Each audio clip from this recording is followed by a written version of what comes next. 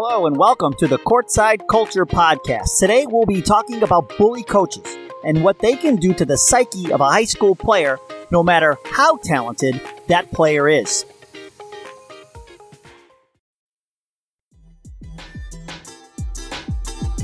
Hey Hoopheads, we appreciate you listening to this episode of Courtside Culture.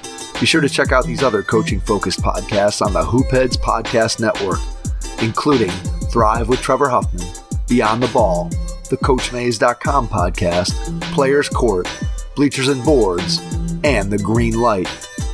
You can also check out our NBA-focused podcasts, including Nuck If You Buck, Cavalier Central, 305 Culture, Spanning the Spurs, Hashtag Lakers, Motor City Hoops, X's and O's NBA Breakdown, LA Hoops, The Wizards Hoops Analyst, At the Buzzer, and Lakers Fast Break. Oh, and don't forget to check out our flagship, the Hoopheads podcast, hosted by me, Mike Klinzing, and my co-host, Jason Sunkel, featuring the best minds in the game, from grassroots to the NBA.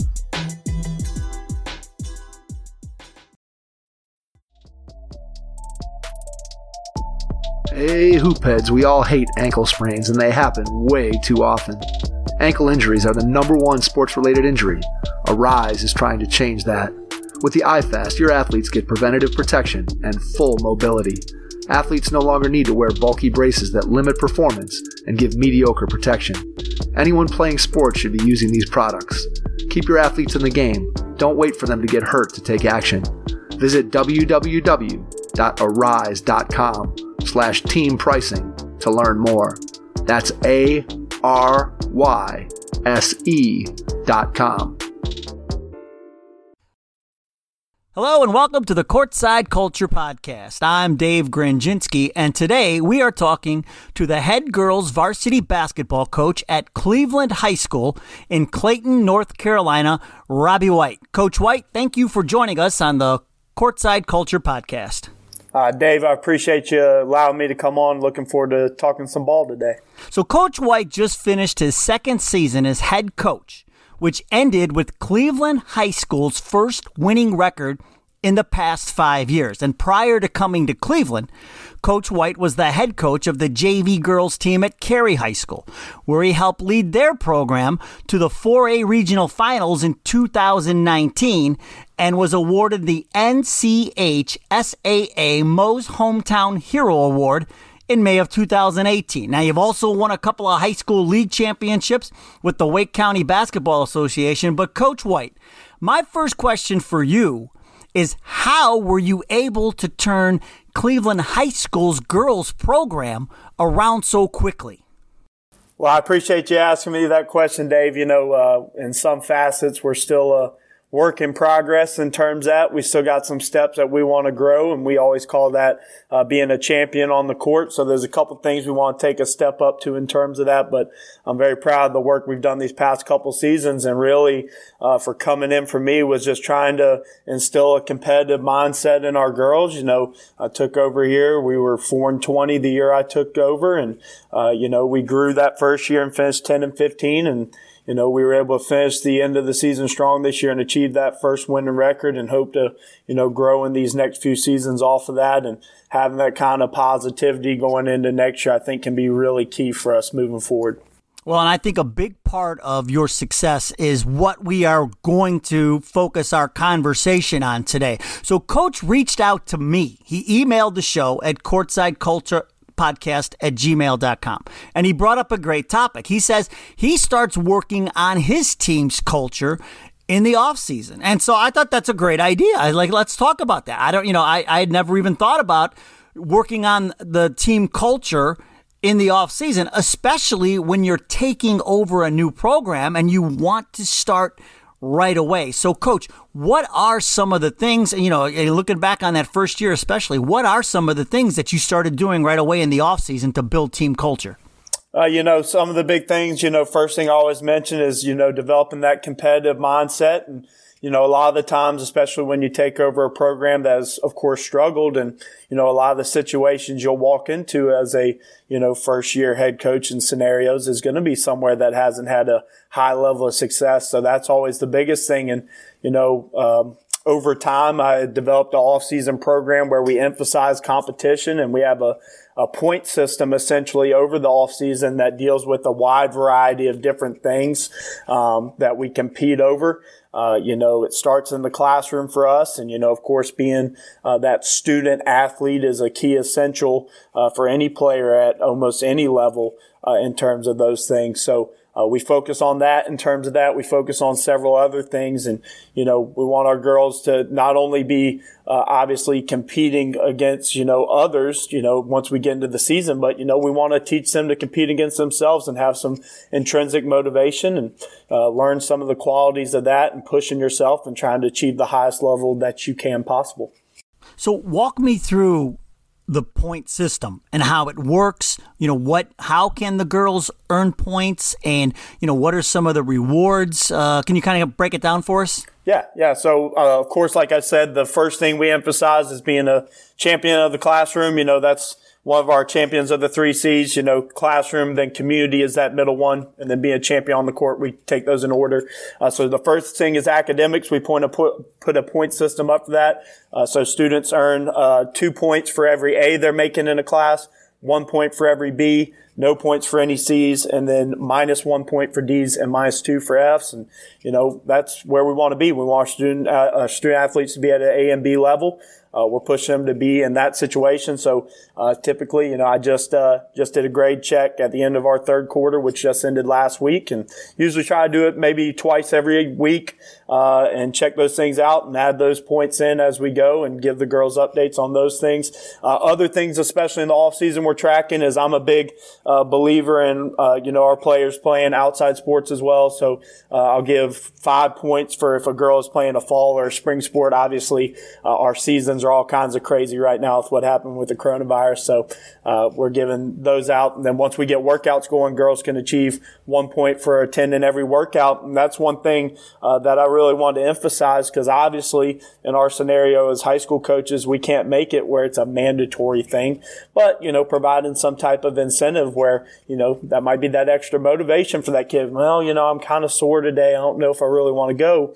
Well, my teammate might earn that point over me if I don't. We do some things in terms of competing during our workouts. So we have all kinds of different competitions. And I think it's really important, especially in the off season, to institute different ways to compete. It doesn't just have to be basketball specific stuff. We've played dodgeball before. We've played foursquare. We have some girls that play soccer. So we'll go out and mess around and play soccer sometimes.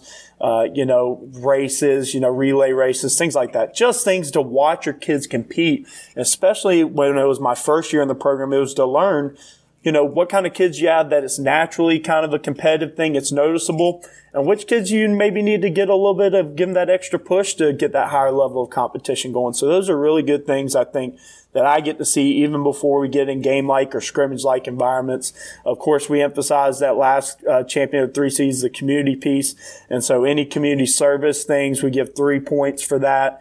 So, kids getting involved in their church, kids getting involved, with different community centers. I have one kid this past year, she just graduated, who was really instrumental in the YMCA nearby. And so she would make posts and we'd share that out on our social media in terms of what she was doing there. Had one girl who was a referee in youth games. So, we just love showcasing those things and showcasing to our next generation of basketballers, hey, look, here's what we want to be showcasing you for.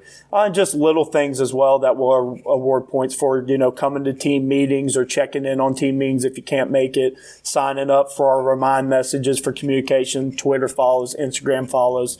If there is a discipline piece of things, then, we do take points off for that. But the last component is really our lifting, and I really am a big emphasizer on that. A little bit of it comes from, I coached a little bit of football before, but, I think that's a big thing in the off season is, try and get in best physical shape possible. So we implement a point system in the weight room as well, in terms of how our kids are increasing through their max outs and progressing through that. And the really good thing I like about our system that we have in place is it's progressive, where it's not something where the kids just get satisfied, like, oh, I've achieved this. There's always that next opportunity that you can continue to grow and continue to earn points through that. So that's a big part of it.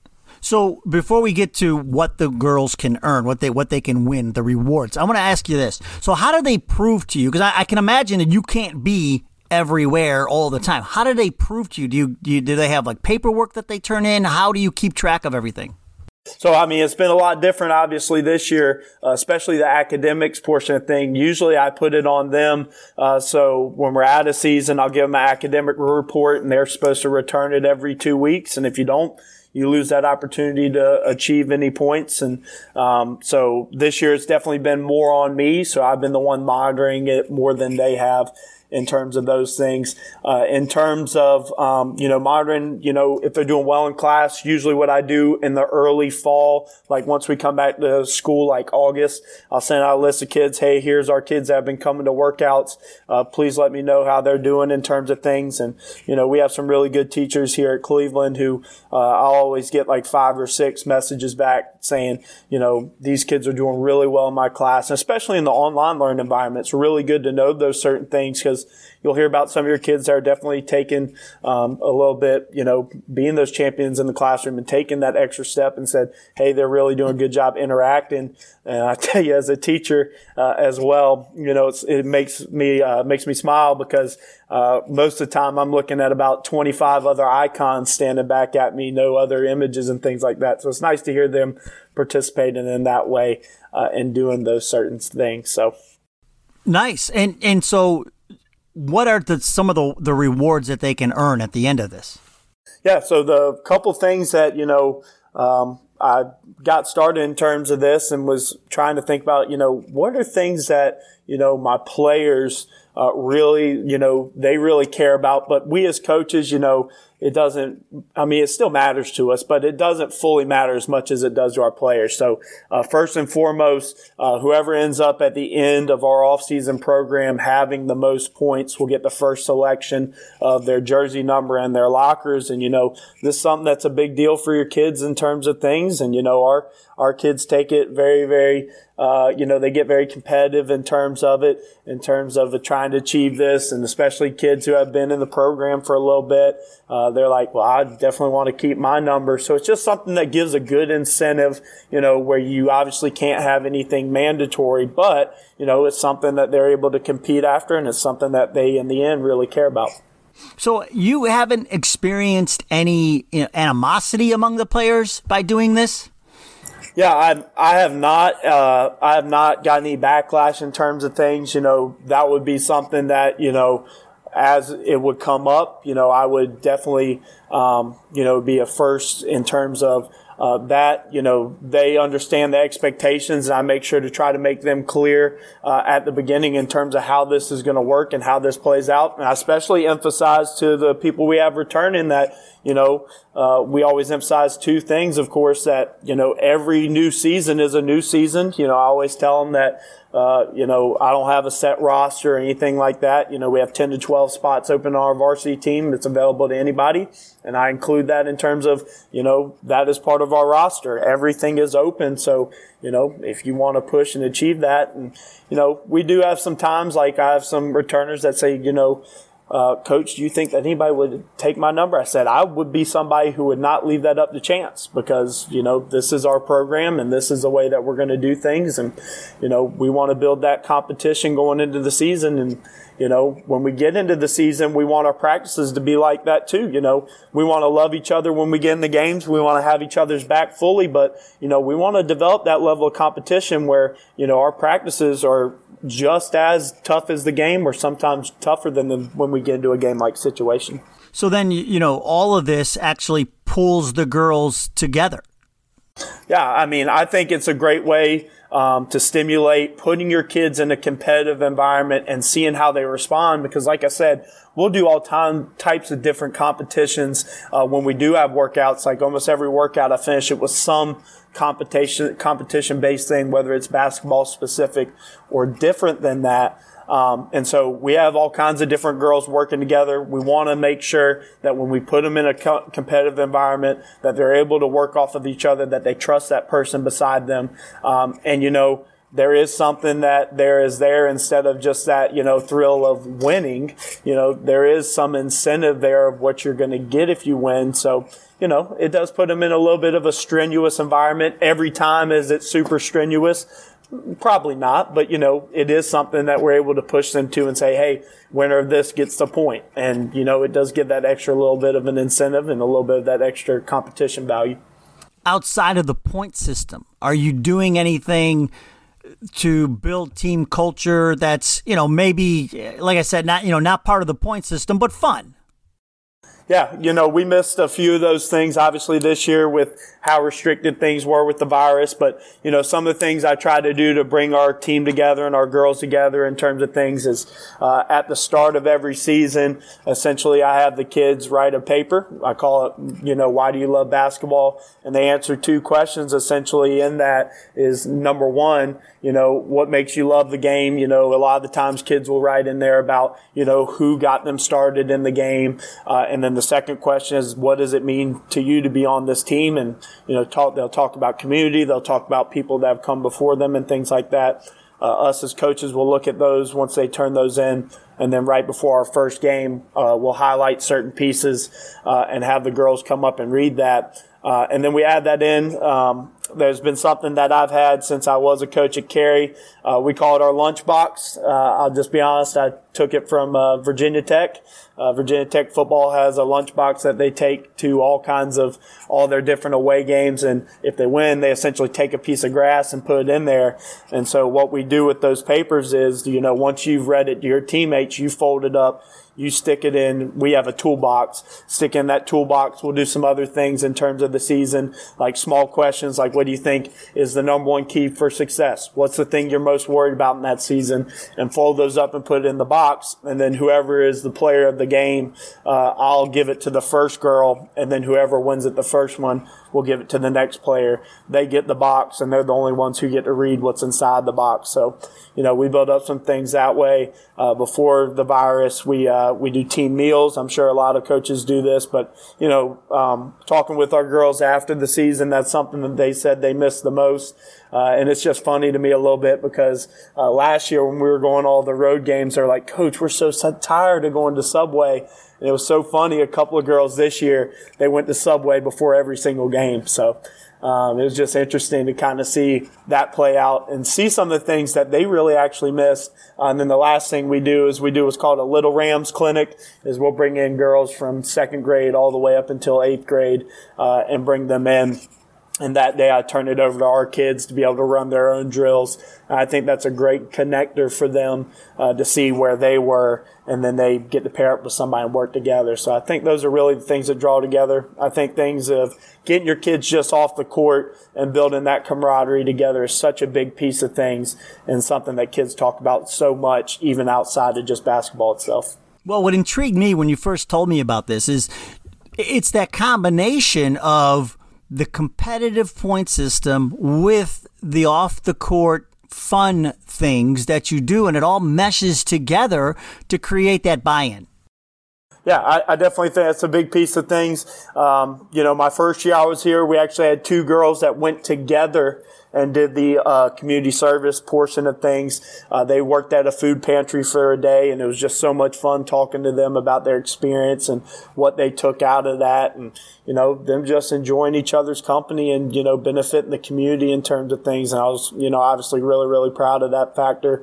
And I think that would be the next level of things is, now you're working with your teammate to try to achieve points as well. And so that was a really special thing that honestly I hadn't even thought about as far out as that. So it was really cool to see them kind of take that next step. And, I think it leaves some openings. And, like I said, I'm always adding things. Like this year we added a leadership council where you can earn points. And so it's always something where, if I see something that I've heard, I really like that this coach has done that.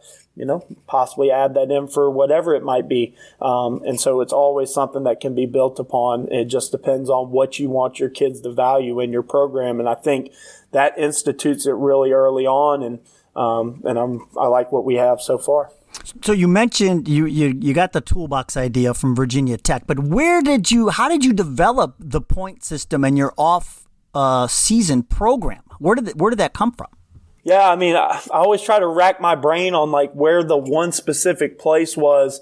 Really the idea in terms of things got started. My first high school coaching job was at Cary High School, and I actually was hired to coach football, and then that built off of the with girls basketball. I'd been coaching with Wake County basketball before then, but when we stepped into that program, unfortunately I haven't been anywhere where you step in that has had a high level of success. We had been 0-11 before that, and one of the things that the head coach and I talked about was, we really need to, rebuild the competitive mindset of a lot of these kids, and that just kind of started racking my brain on ways that we could do that over the summer before leading into the season. And, I said, let's develop some type of competition system that involves all the things we're going to try and do. And, I definitely know the first thing was, attending workouts. We started with that, and then lifting.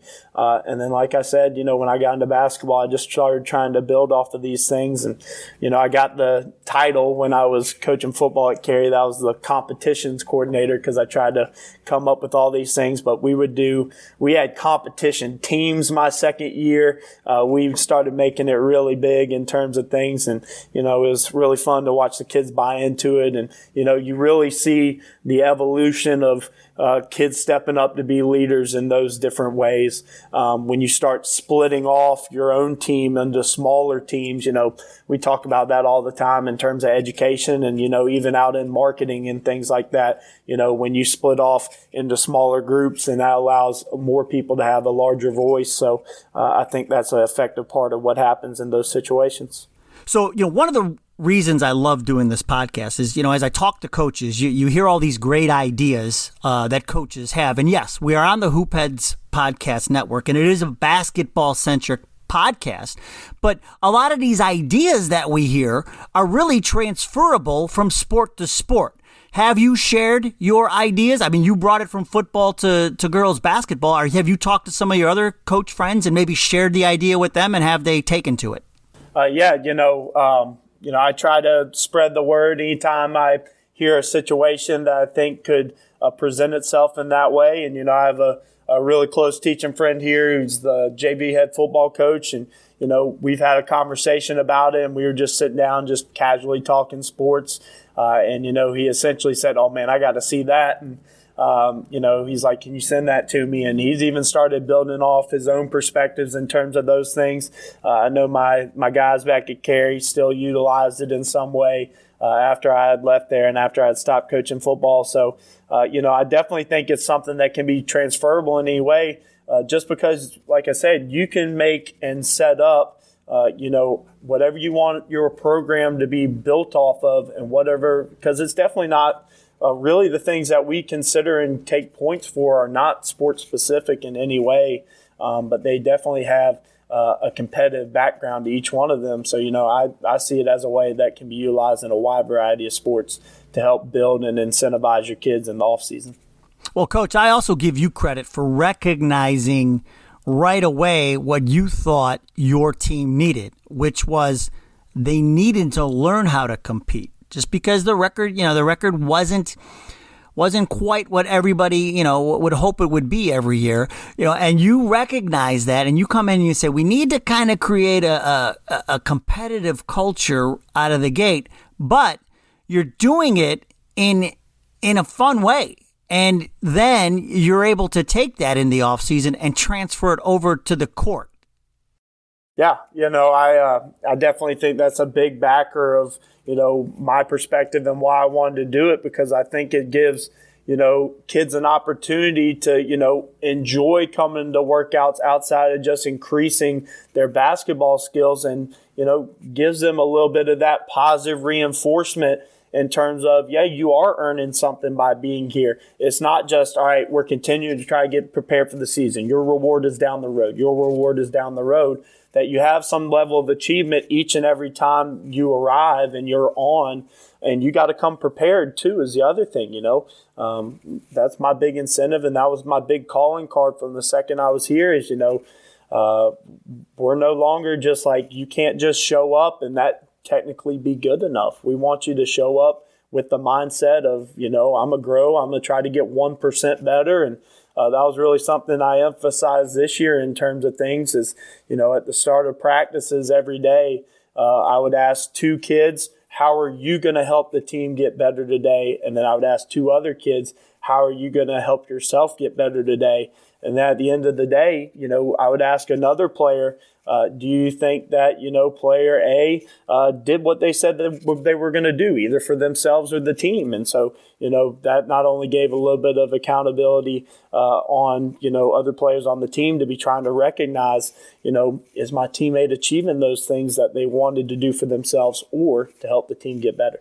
Well, and the other thing I think that this makes it easier for you is the communication, right? The communication lines start right away. As soon as the season ends and you get into your off-season program, it sounds to me like you have so many extra opportunities to communicate not only to the team, but to the girls individually as well. Yeah, I mean, that's such a huge thing is, of course, one of the big things that you always want to make sure to define for your players is, their role, especially at the start of a season. But then, when you get into the off season, like one of our big conversations, we just finished up our evaluations last week in terms of player evaluations, is where do we want to see you by next year? What are our expectations going forward for you? And, if you want to step into a new role that you might not have achieved this year, but are looking for next year, here are the things you have to do so that they know. And so before they even get to the tryout phase next year, they already know what your expectations are for them. And I think those are things that you can really give your kids great foresight into because, I always tell my kids, I had a conversation with one of my kids at the end of this year, is, we as coaches, we're not only concentrating on, obviously the game right in front of us is what we tell our kids all the time. But, we're also looking ahead. And for me, sometimes, especially when we get towards the end of the season, it's, what is going to be our next step going into next year? And, I think I really caught one of my kids off guard with that fact that, hey, look, we already have a plan going forward with this, and here's where we're going to need you to be at that point. And so, I think that is something that's really big, is to kind of, instill that mindset, especially when you get in the off season. That was definitely a specialized conversation with her because you don't want your kids thinking too far ahead of your next opponent. But that's something I think is really important going forward with your program. I want to get your thoughts on this. To me, I don't think there is such a thing, especially with kids, the high school kids. I don't think there is such a thing as too much communication. I think, or even too much information, to be honest. What are your thoughts on that? Yeah, I think that communication is key. And, I toe kind of the fine line. I definitely communicate with our parents, but I definitely communicate with the kids the most because I want them to grow in that facet of things the most.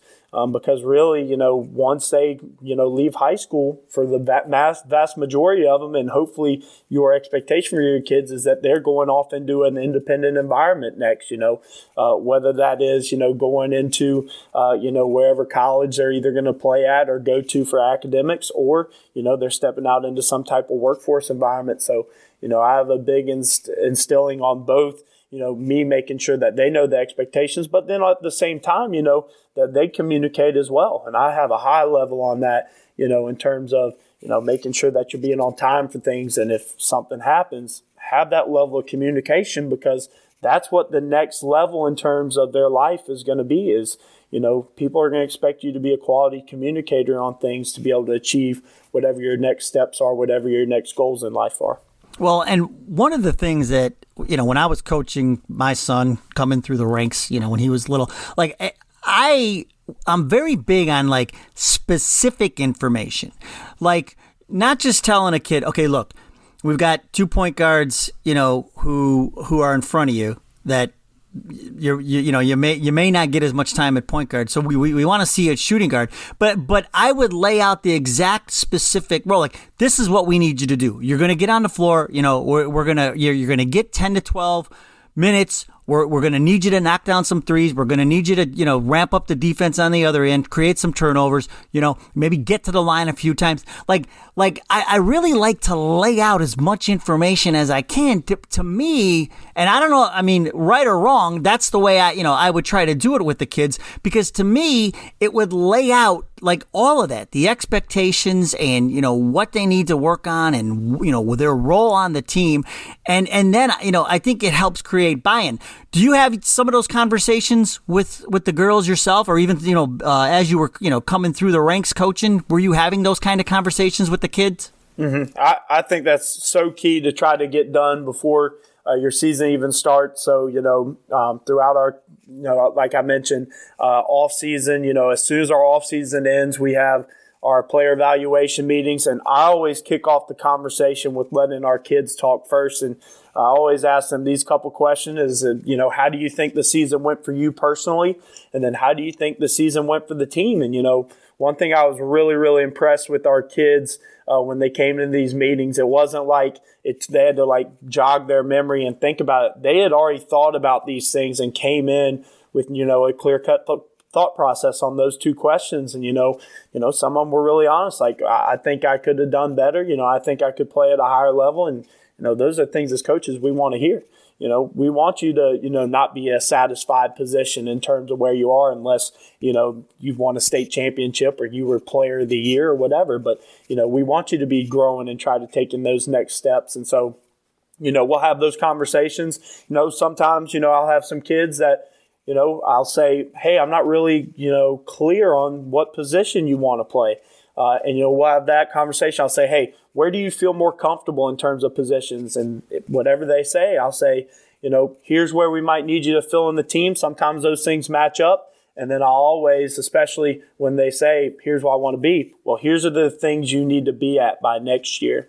And then right at the end of our tryout process, I'll always have our conversation about what role we expect you to play on the team. And essentially it's an agreement, I'm a big believer. I'm not a big believer in terms of just posting a list in terms of who made the team. I'm a big believer in bringing each kid in and having a conversation with them. And, sometimes those are tough conversations in terms of, if you're not going to keep a kid. But, I think that's some way that you can allow them to have some perspective because, the first question that any parent is going to ask in terms of things is what could my child have done to make the team next year? And those are the things that we want to make sure to communicate with them right away so that they have that understanding, have that growth. But we also have to have those kind of tough conversations with kids that might not get a ton of playing time. And we want to be able to set that straight and be honest with our kids at the very start of the season.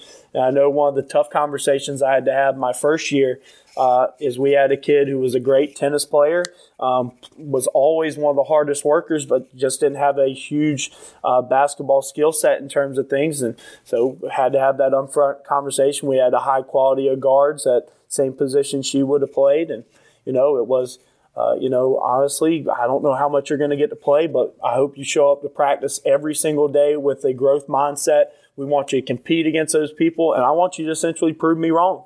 Prove me wrong in terms of you being prepared at every single second to step into the game and be a quality contributor. And so I think that those roles, whether it is your best player or all the way down to the last person on the bench, I think those things need to be expected and set forward because even your best player, you have expectations of them. Maybe it's a leadership expectation. Maybe it's a example-based expectation, but you want to set those things clear so the kids know what you want out of them. Well, but to me, the critical part of all that is how specific the information is. It's not vague where, the kid's guessing about something, it's not saying, even to the tennis player, hey, yeah, you'll be on the team. And leaving it at that. You know what I mean? To me, it's like setting a SMART goal, right? It's a specific goal. It's a specific measurable goal. And so to me, that's critical. I that's just the way I feel about it. And it's refreshing to hear you say the same thing. Mm-hmm. Yeah, I think, I don't know if there's anything from a coaching wise. I've never been blamed of being an over communicator in any way. But that is definitely something that I want to achieve because, I think it's only fair to your kids to give them as much information possible because we have so many expectations of them that we want them to have a little bit of clarity of mind and have a clear-cut expectation at what we're looking at from them. And then you carve out those roles and it adds to the team culture and everybody's buying in. It all works together. Yeah, no, I think that's such a huge one. And, obviously, one thing that we talk about, though, is, we don't want you, especially, and we had to have a conversation this season about it a little bit. We had a tough loss to a team that we had beat first. And, I thought that some of our kids that weren't getting as much playing time were becoming a little bit too complacent in their role, whether it was as being one of those starters or it was one of those kids who wasn't getting a ton of playing time. And, that's where I had to get back on our little bit of our I'll call it our competition soapbox and talk about how important it is and, how you should be striving and be working for that next step up in terms of things and creating that additional competition in practice. So I think it's something that needs to be emphasized in that way.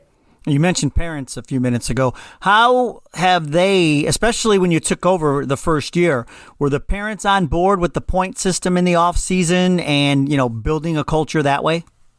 Yeah, I really didn't get a ton of feedback in terms of issues with the point system. I was very clear with our players about it. I do think early on they were a little bit overwhelmed or a little bit surprised, really. They're like, nah, Coach White isn't going to be watching all these things. But then when I threw it up after the first month, I said, all right, here's where everybody stands in terms of things. And there were definitely some big eyes in terms of, oh, wow.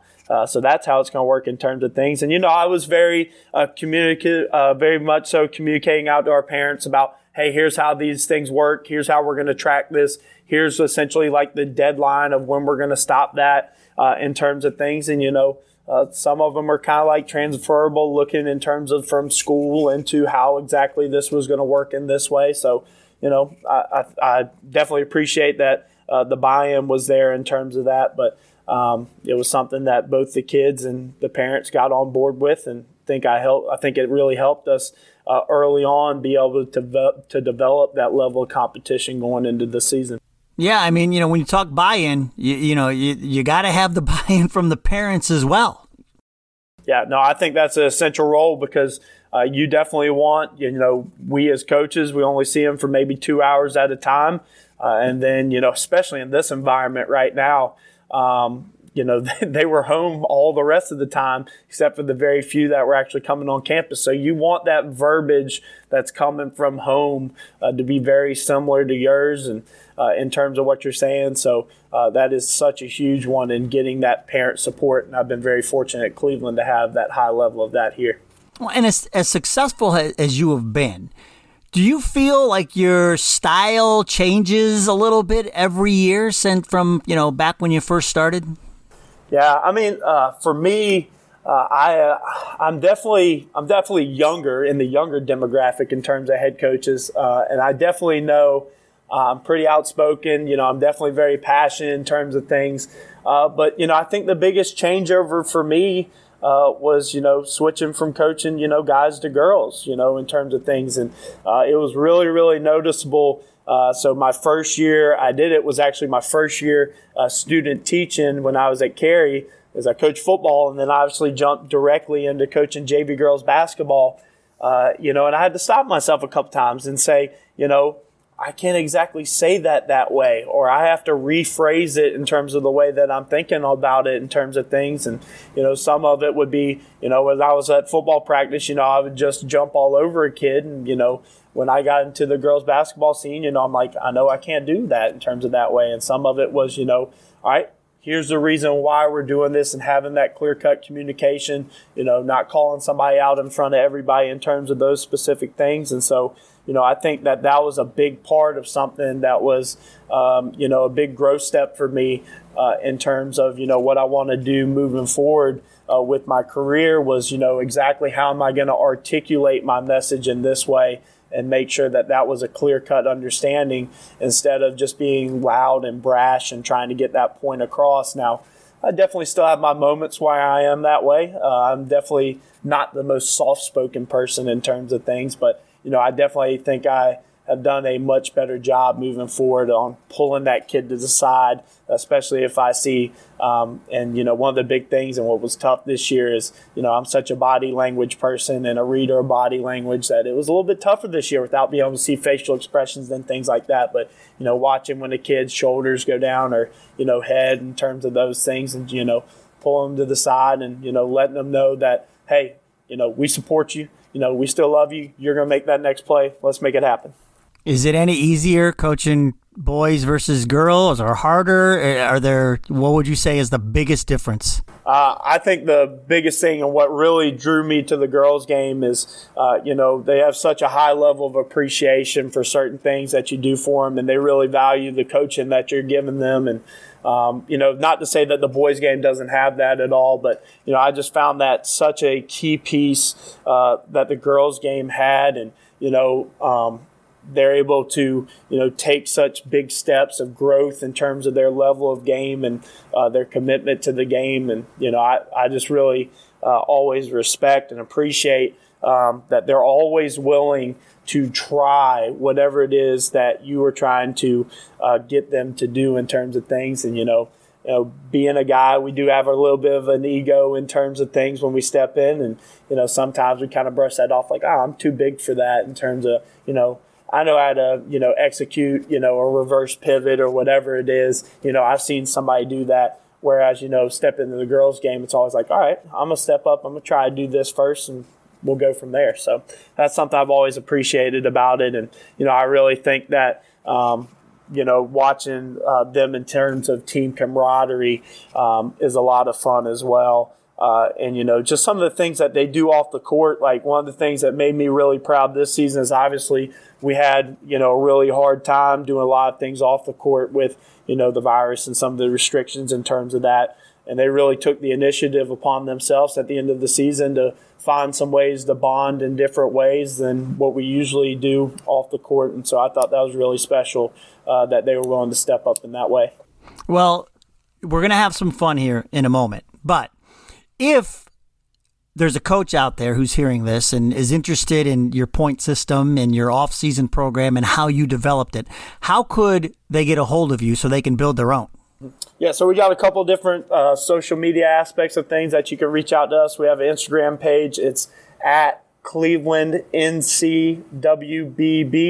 And then also our Twitter, same thing, so at Cleveland NCWBB. Or please feel free to email me. It's Robbie White, RBBY, at johnston.k12.nc.us. And, I know that email is forever. And missed my Wake County one a little bit. That was nice and short and sweet. But feel free to reach out to us in any of those ways. We'll be glad to give you a little bit more insight into what we're doing to try to build a little bit of a off-season competitive environment in a non-mandatory world.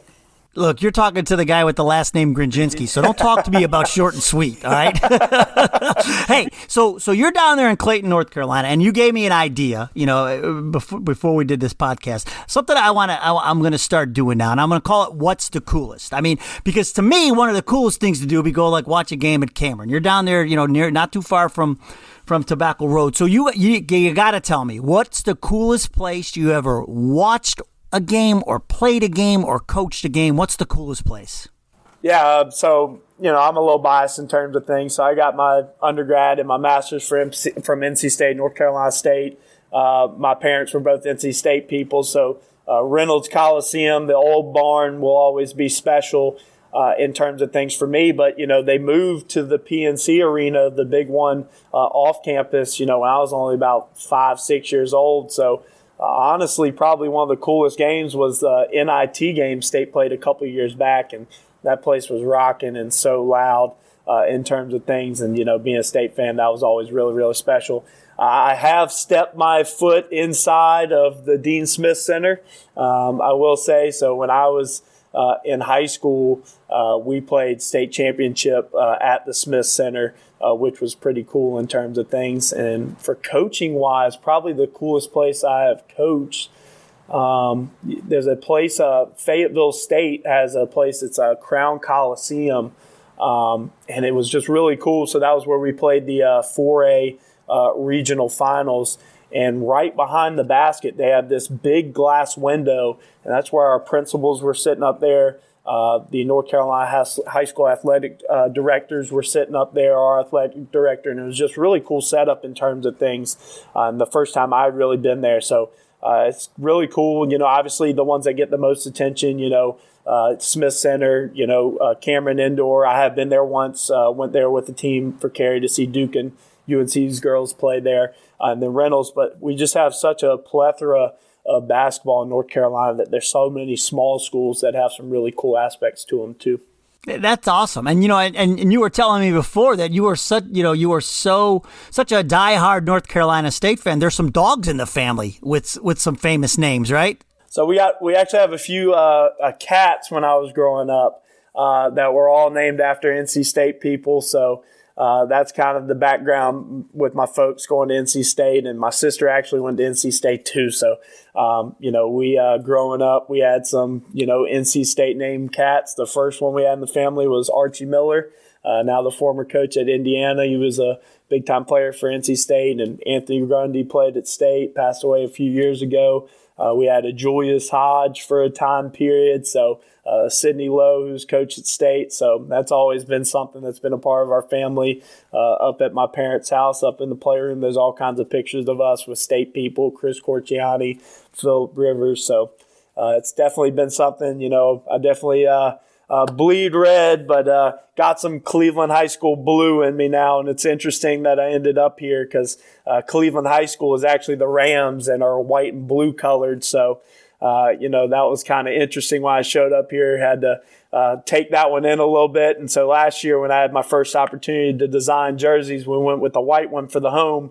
But I could not quite go with the Carolina blue for away. So we did some black jerseys for the away ones, but they turned out pretty cool too. So, well, the other thing I was surprised there's no Lorenzo on the list of pets, or Wittenberg. Like, what's going on there? Yeah, we got to have a deep conversation with the folks. Cause my dad was there as a freshman in '83, so I don't know how those two got left out in terms of things. And I definitely think that Wit or Zoe as cat names would be great, but I'm just sticking with just me for right now and enjoying the bachelor life a little bit. And so maybe down the line we'll start picking up on the family legacy here. Yeah, that was such a great game. Now, Coach, before we let you go, the last thing we do on the Courtside Culture podcast is we do a list of firsts. So we call it First Things Last, okay? And so here we go. I'm going to fire at you in rapid fire succession a list of first. And so, Coach, what was your first job? Oh, man, first job was straight out of 8th grade in middle school. The summer after my 8th grade year, I worked as a bagger and cart bringer inner. That was really my expertise, was going out in the middle of July when it was 110 degrees and bringing in about 20 carts at a time at Kroger. I just remember, especially when it was hot as it was, bringing in those 20 carts and then sneaking off for 2 to 3 minutes and hanging out in the freezer for a while to cool back down. So, bagger at Kroger was first one. Well, Kroger has a soft spot in my heart. My dad was a produce manager for Kroger for over 20 years. So if you're going to have a first job anywhere, I approve of that one. Hey, what about your first car? First car was a white Mercedes SEL 420, I think it was. It was my dad's car. It was a really cool first car to have. It was older than I was. It was like a 1991, 92. Worked fantastic for me. And then when I went off to college and my sister got it, I think it kind of kicked out on her maybe the first or second year she drove it. So unfortunately, that's kind of the background story for her hand-me-down car experience. But I definitely enjoyed it as my first car. It definitely had some sentimental value to it as well. Yeah, that's a good first sweet. That's a nice ride. Yeah. Out of the gate. What about first CD or cassette that you bought? Oh, man. So the very first kind of thing that I can definitely remember having was the iPod Shuffle. It was one that didn't have a face on it, so you didn't know what song was coming up. It was really cool because it had a little clip on the side of it. And so when I'd be warming up for games, man, I think I'd be all cool. I would clip that to the side of my shorts and have the music going in terms of that. So first, I guess, musical device was the iPod Shuffle. That's awesome. What about first concert? Do you remember that one? Oh, man. First concert was Earth, Wind, and Fire in Chicago with the parents, and it's definitely music that I continue to enjoy. I think it's some good music to get some work done to, and I just have always enjoyed it. It's definitely something that the parents instilled in me with those two bands. So Earth, Wind, and Fire in I Chicago. was not expecting that, Coach. I got to tell you. Yeah, so that definitely puts me probably in the younger age demographic in terms of enjoying them, but still enjoy listening to some of that every once in a while. Do you remember the first movie you saw in a movie theater? I definitely remember going to Blockbuster and getting movies first, back when that was the big thing. So I do date back just far enough where Blockbuster, before Netflix became a big thing. And I remember getting Netflix DVDs in the mail back when that was a thing. But I think probably the first one in the movie theaters, and this is a big bond that my dad and I have together, was seeing James Bond. And I'm pretty sure it was Die Another Day, the last Pierce Brosnan before Daniel Craig became James Bond. So a final answer on Die Another Day. Nice. First celebrity crush. Oh man, it was probably either Britney Spears or Carrie Underwood, and Carrie Underwood won't be replaced in terms of that. Anytime she's singing the intro music for Sunday Night Football, I'm in early to check that piece out. You're like, that's all you watch, and then you peace out. Yeah. You don't even care about the game. Nope, just that part. Wait, do you remember your first cell phone? Oh, it might be still my favorite cell phone. It was a Motorola Black Razor. It had the big flip part to it, and that was before I got email all on my phone. So that one might be still first place because I don't have to check email all the time. That's awesome. Okay, and then this is the last one for you, Coach, and this is present day. What is the first app that you check every morning when you get up? And it might depend a little bit on the timing in terms of it, but probably it will either be messages or Instagram, one of the two, just depending on when it is. That's that's the first time we've heard that answer. That's why I like doing this. Is that the answers vary so much. It's so great, and then there's always a couple of surprises in there. Like I would have never thought you went to Chicago. I never saw that coming. But Coach, it has been so great talking to you. I'm so glad you reached out and emailed me on the show's email, to talk about your point system in the offseason and building that culture. Once one season ends, really the next season begins. I appreciate you coming on. Hey, Dave, I really appreciate you having me, and, glad to talk about some of the things we're trying to do here at Cleveland High School, and, really looking forward to moving into next year. Awesome. And so if you know a great coach who's out there doing great things, winning games, building a great team culture at the same time, I want to hear about it. We may even ask them to be a future guest on the podcast. You can reach out to me on Twitter at CourtsidePod1 and on Facebook and Instagram at Courtside Culture Podcast. Remember, build up the strengths in your players, find them all a role, and take them from good to great. We'll see you next time. Thank you for joining us on the Courtside Culture Podcast. And remember, build the good in your players instead of focusing on repairing the bad. Find your players a role, each and every one of them, and take them from good to great. We'll see you next time.